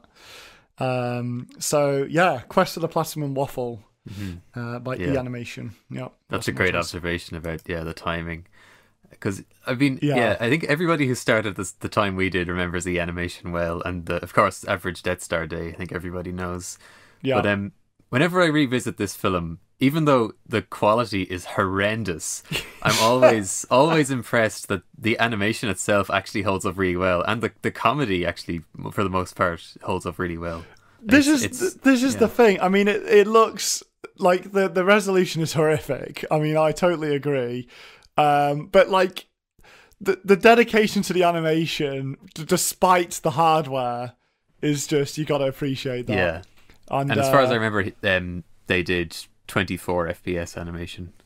24 FPS, pretty rare. Yeah, that seems about right. Also, I mean, you might know this, Sean, because I've never known how this has been done. The sequence with the whip, where like Indiana Jones whips his the guy he's with. How was that done? I have absolutely no idea. Every time I see it, I'm just like, I cannot figure that out. He just gets this incredible whip action in full 24 FPS. I don't know how on earth he did it. Yeah, I'm not entirely sure, because it does look incredible, like the motion of the whip. Actually, is it just that it's like one of those plastic ties that you can just manipulate, like basically like a tiny armature? Maybe. Is it like a pipe cleaner? Like, I have one of these, just so happens to be on the desk now. You know, it's like something you'd use to tie cables together, I think. Okay, that could be it. I mean, it's had me stumped for so many years, but that could be it. But like you say, I think some of the, if anyone's listening to this now and decides to watch this film, I think some of the humor is okay, it's all right, but then some of the moments are just absolutely hilarious. Something I always remember about this film is that in 2008, it was like there was a plague of low quality Indiana Jones brick films. Like, they were absolutely endless. Most of them would be forgotten now, but at the time it felt like you couldn't move for all the Indiana Jones brick films that were coming out, and Absolutely. people on Bricks in Motion would always complain about them. But usually when people would start complaining about them, somebody would say, oh, well, what about Indiana Scones and the Quest of the Platinum Waffle? That was a good one. And everybody would be like, okay, yeah, that was a good one. And they're right to say that. Yeah. Because I was actually part of that wave. I remember the Crystal Skull had come out in the cinema. And yeah, I think I actually watched Indiana Scones. I forgot to mention it's Indiana Scones. Good point, Sean. Quest of the Platinum Waffle. Yeah, I watched that film and I was like, I'm going to make my own Indiana Jones film. So I think I have one. It's called Quest for the Crystal Block or something. I can't remember exactly. Funny enough, I was actually just when you do these showcases, I like to watch through the films, as we talk about them. Yeah. And as we were doing that, you started talking about it. I was like, I realised I was watching your film instead of Indiana Jones. There's just so many Indiana Jones brick films. You could be watching any of them, Yeah, it's true. When those Crystal Skull sets came out. My one, I'm just gonna say now, my one is definitely not as good as the Quest for the Platinum Waffle. I have actually got a funny story. I don't think I've ever shared this before. When it comes to like when I very, very first started watching British films, because I talk about when I first watched British films. Really, I'm talking like 2014, 2015, when I was just about starting. Yeah. But I did actually start watching. I think the first time I properly encountered British films was probably around 2010, maybe 2009, 2010. Yeah. And I was like looking on the internet, and I remember being really obsessed with Raiders of the Lost Brick, the like CGI Lego video they did, and I remember I was always trying to find those kind of videos that were like similar quality to the cutscenes in the video game, and I see like loads of like recommended. I'd see like all these like other films, and I remember being so really put off by the low quality of the videos, and I'd be like, oh yeah, I don't want to watch any of these like stop motion things that people have made, and that put me off watching Brick films for a good like a few years. Yeah, the like Sean was saying, there was a lot of Indiana Jones Lego films that were made in that 2008 wave. But yeah, I think Platinum Waffle definitely stands out amongst them, and also I think amongst all Brick films, especially for that musical action sequence. I still feel like it's one that I hear people talk about today. Yeah, people still talk about it. Yeah, I know, because for the showcase, I think we're trying to promote films that might not be so well known, and this definitely probably doesn't fit into that. Well, we say that people still bring it up, but in the grand scheme of things, if you're talking about newer Brick filmers, you'd be very surprised when they don't know an older Brick film that you think everyone should know. Even earlier when I was saying, oh yeah, everybody knows the beer song, suddenly I was thinking to myself, I bet if I linked the beer song in the BIM Discord now and asked the newer members if they know it, they'd have no idea what I'm talking about. Right, okay, yeah. So that's interesting. So there's... I think Lego Brick film is getting to the point where there's now generations of Brick filmers. Yeah, that's something to think about. Yeah, because like I think Platinum Waffle has like around 1 million views, but that million could have been a wave that happened, a decade ago. Who knows? Mm-hmm. So yeah. Anyway, everyone should go watch the Platinum Waffle. Don't expect good resolution, but do expect a very entertaining Brick film. And there's some other e-animation Brick films from back then that would be less well known that are worth checking out. Like Spilled Milk is a really good one. Again, especially for the animation. I've definitely seen that, but I have not seen it in a very, very long time. Yeah. I'm going to rewatch that. Oh yeah, I did actually want to briefly mention about the Quest of Time and Waffles. One of the gags I really liked was the when you have the boulders coming over, and you think the gag is, oh yeah, it's small, and then just as that happens, it comes over, on the side and knocks someone over. This is what I mean. Really it's funny. Moments like that. It's just the timing, the comedic timing is just perfect, Yeah. and like the fact that it's like a double bluff is just perfect. Yeah, it does feel like more genuinely well-constructed comedy than a lot of other Brick films. Yeah. And it's like when they're walking into that, it's like, what kind of place is this? And there's like just a gift shop just like randomly inside the tomb. But I almost forgot, you made the Kraken Brick film, and in more recent years, e-animation has actually returned to making Brick films, and most notably in 2019 made a film called Lego Kraken Attack that has a really impressive Kraken scene. Yeah, I've seen that, and that's great. And I don't think he used Lego for the Kraken, right? He used some other kind of model. Mm-hmm. I think it's modelling clay, yeah. Yeah, it's very... Okay, modelling clay, wow. So it's very stylized like that film, and yeah, the quality of production I think is really high. Yeah, great film. Maybe he should be a future guest. For sure. Oh, I would look forward to that episode if you had him on, for sure, yeah. Yeah, funny you mentioned the Kraken video, because we've not mentioned the Kraken video, but actually it is my most... I think now it is my most watched video. Yeah, actually, when I was talking about how your new video had like 700,000 views, and to most of us that's like we'll never see a video with 700,000 views. But I was just thinking to myself, I was like, oh yeah, that's so great, isn't it? You're still getting a video with 700,000. Then I was thinking, oh wait, he had a video with 44 million, so that's like that's probably nothing to him. Yeah, I mean, to be honest, like when I made the Kraken film, it was very interesting because I just made the bank robbery film the year before, and that was doing very well. And I think also my pirate film that I made for the Police Chase trilogy was doing very well. And I came up with the idea for the Kraken video the summer of 2015, and I just remember thinking to myself, like, this will go viral. I was very confident that this idea of doing like a Kraken attacking Lego would go viral. And lo and behold, I was correct. I'm not correct in most things, but this time I was correct. But I could have never imagined it being as successful as it has been.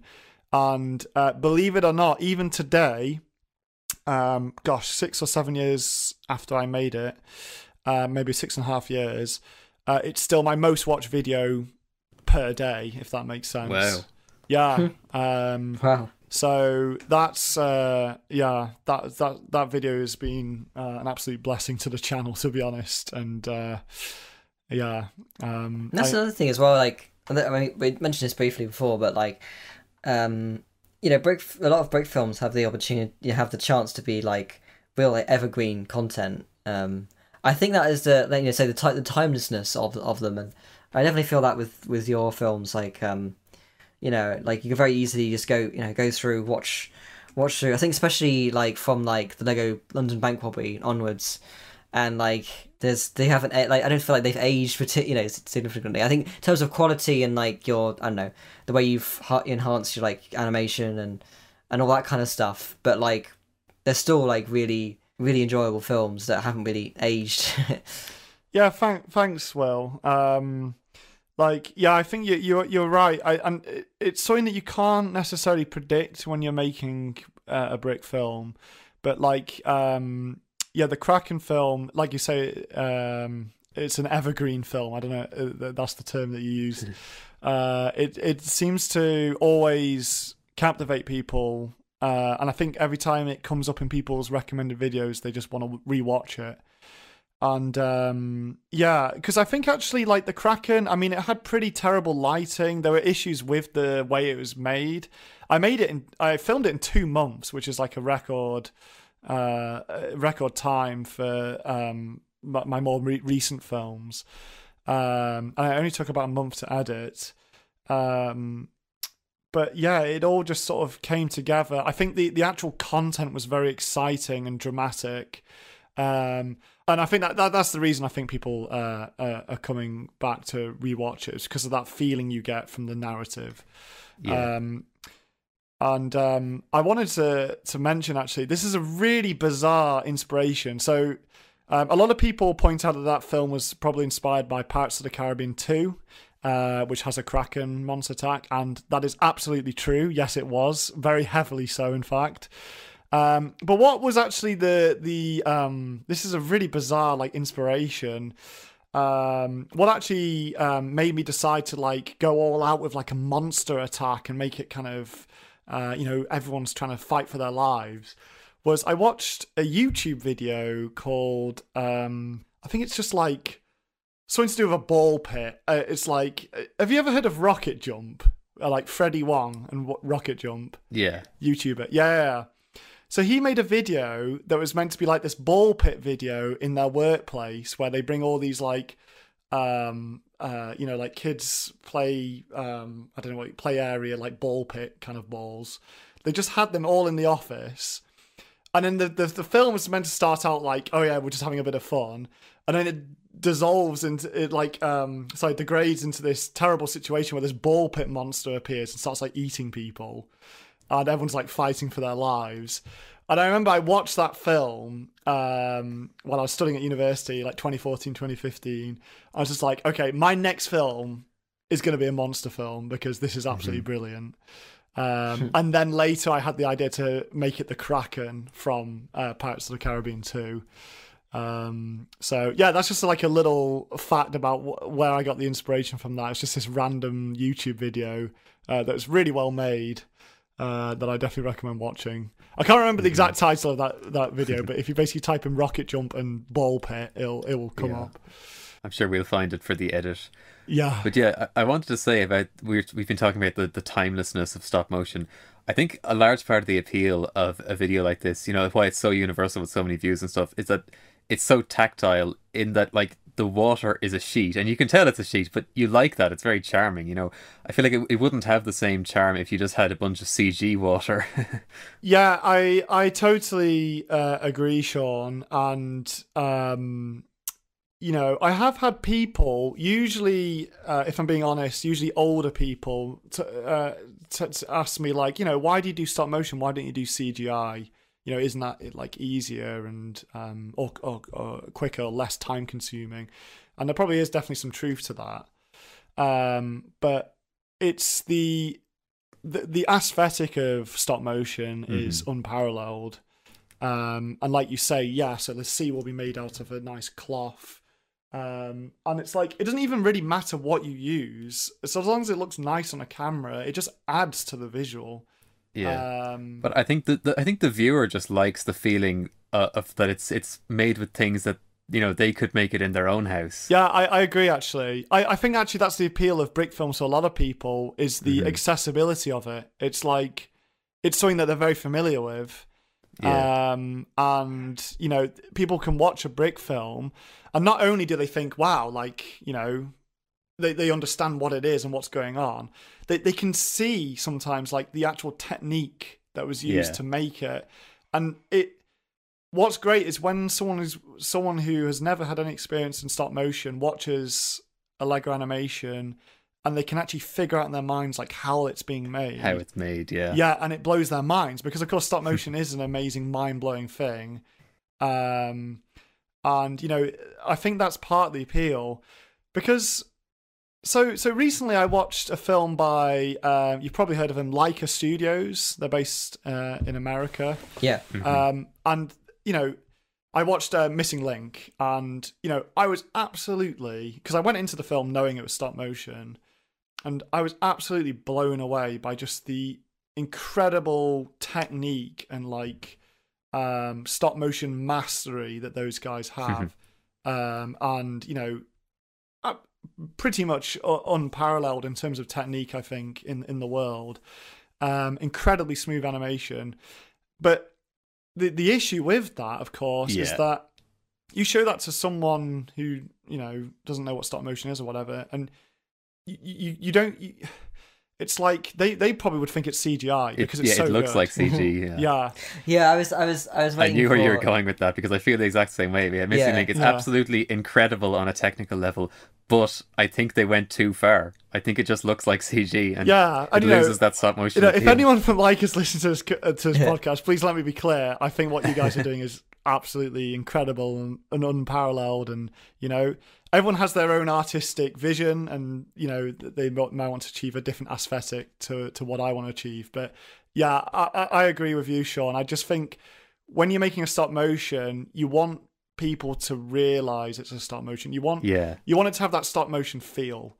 When you were saying about, like, that with Missing Link, I was waiting for that but. Same. And I feel like a lot of people do feel that. And I think it's something that I've noticed, I think, as with the Leica films in general, like, as they've gone, like, each one, you think of something like, I don't know, like Coraline. I really feel like you feel the stop motion. Yeah, Coraline's great. Yeah, love how it looks. And also Paranorman as well. I mean, I love both of those films so much. I think, like, as they kind of went on, though, like, they become more and more, I guess, impressive on a technical level, but they feel less and less, I guess, in a way, less and less relatable in that sense, because you don't really feel that same kind of thing of, like, oh yeah, I can feel that it's stop motion. Yeah, I mean, Missing Link just gives me this nagging feeling of, if you wanted it to look like CG, why didn't you make it in CG? Yeah, I'd rather it look like stop motion. I mean, I would never say this to anyone who works in person, because obviously you have to recognize the time that's gone into it. But it's like, yeah, you know, if from a creative point of view, I just think that they went like too far with it.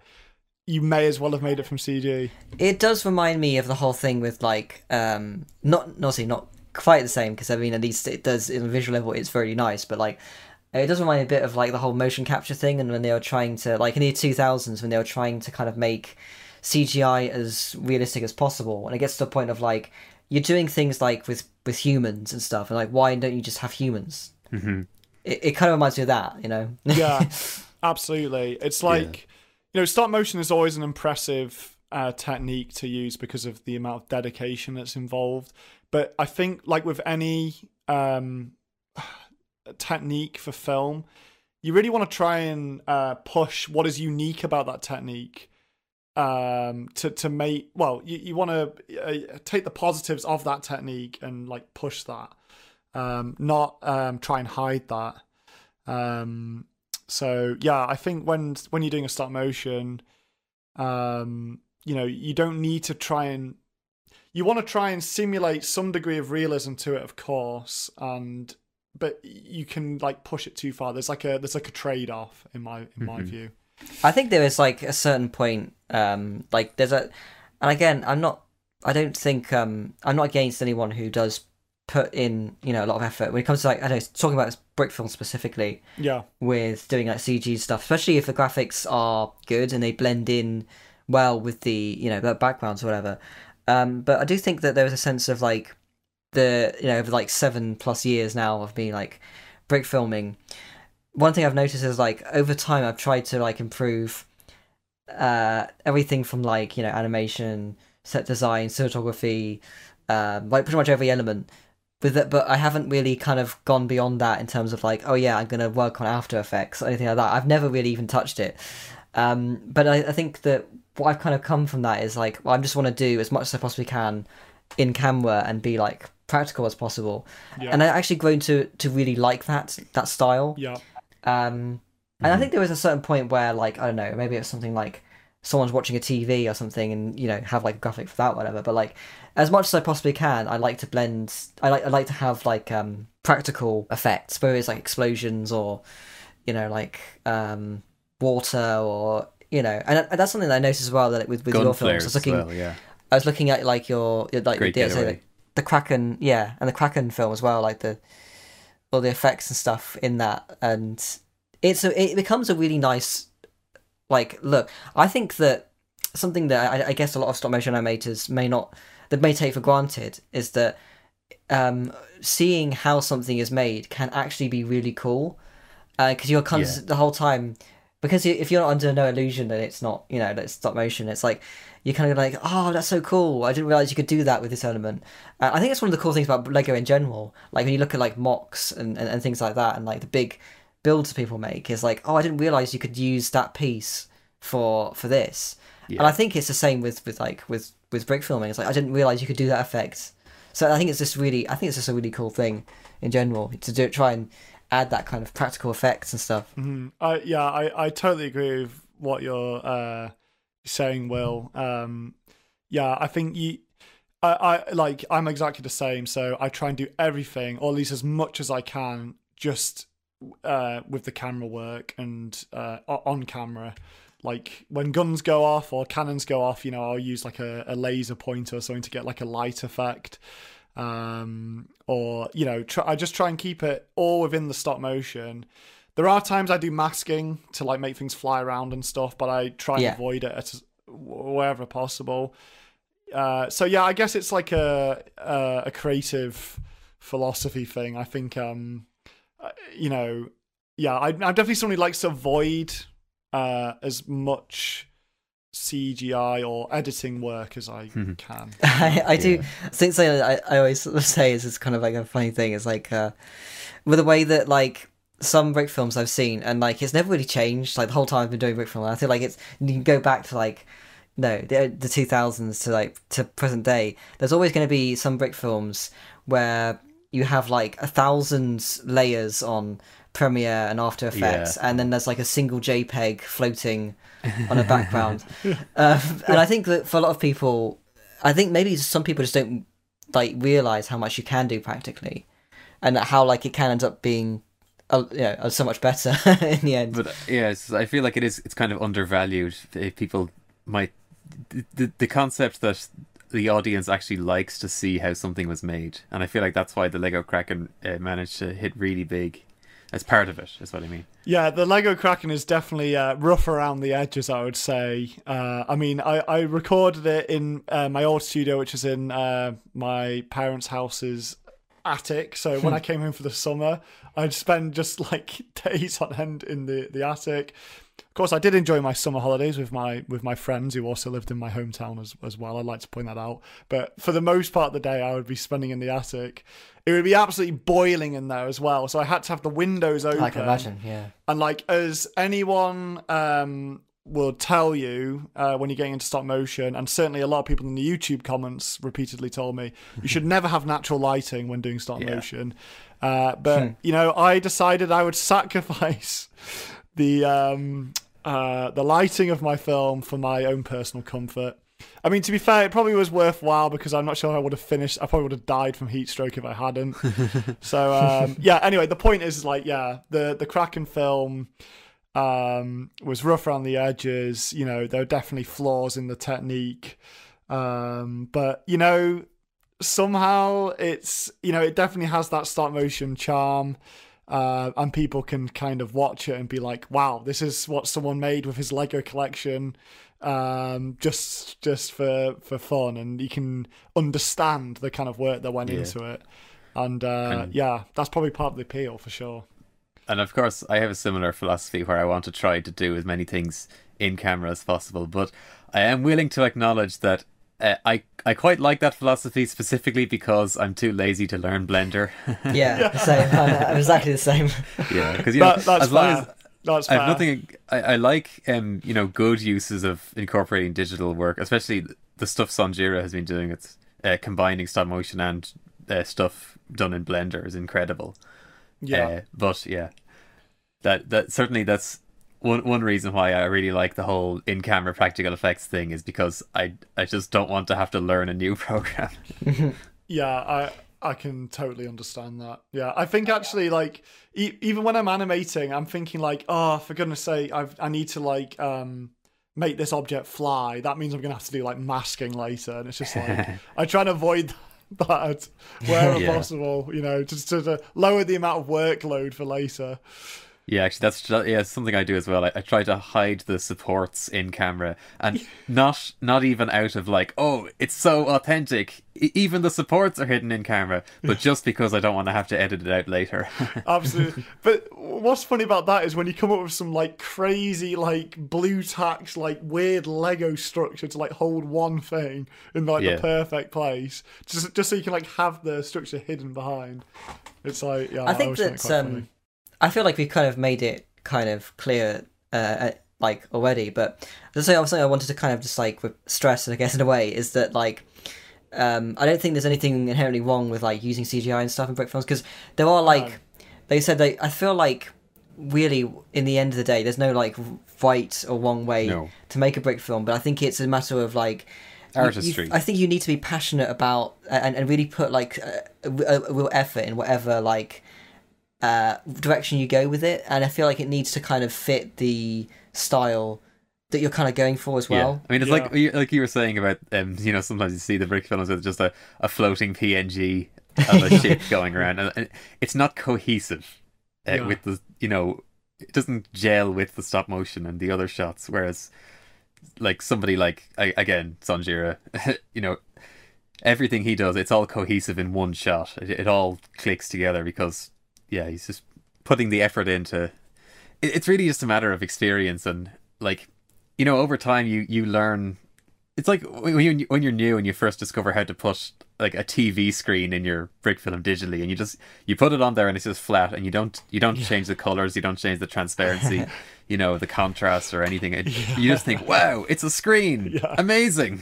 But like over time you learn there's so much more you can do to make it actually gel into the shot. Yeah, I do want to give a brief shout out to one film that like is a rare exception for the single PNG floating kind of thing. Orcs in Space by Dufour, which came out was actually an entry in Manifest, I absolutely love that film. It didn't actually place, but it was still a film that I really loved because it's hard to kind of explain, but somehow that was like super intentional. Yeah, like it really like the style. There was a real style to it, and I really enjoyed that one. I'll have to watch that. Yeah, I really like Dafoe Saw in general. Actually, his stuff is really good.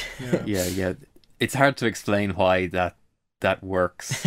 I think it goes back to what you were saying before, Sean, that it's like basically you can do any technique you want so long as that technique like realizes a certain aesthetic or like a creative vision that you have. Yeah, creative vision for so sure. So it's like you can try and achieve something and you can fall short because your technique's not good enough, and that could look not so great. But like if you've got like a sort of creative direction in mind, like people can agree or disagree whether they like that or not, but ultimately it's like you've achieved an aesthetic, and if everything falls into that same aesthetic, then it's worked. Yeah, well, I think it needs to be. Yeah, it needs to be intentional because I think when it comes to, I don't know, like rules or whatever, when it comes to filmmaking, in many ways they are sort of there to sort of to be for some, if you're creative, to be kind of broken. But you need to be, if you're going to break those rules, you need to, or like do something that is kind of like not seen as conventionally kind of the way that you'd want to do something. It needs to be done in a way which is aware of the rules and is like intentionally doing that, if that makes sense. You need to kind of understand those rules to some degree. And I think it is kind of like that. Yeah, it is like that. It's like going back to these people we've been talking about, like Leica Studios, even like the kiddie Lego videos we were talking about.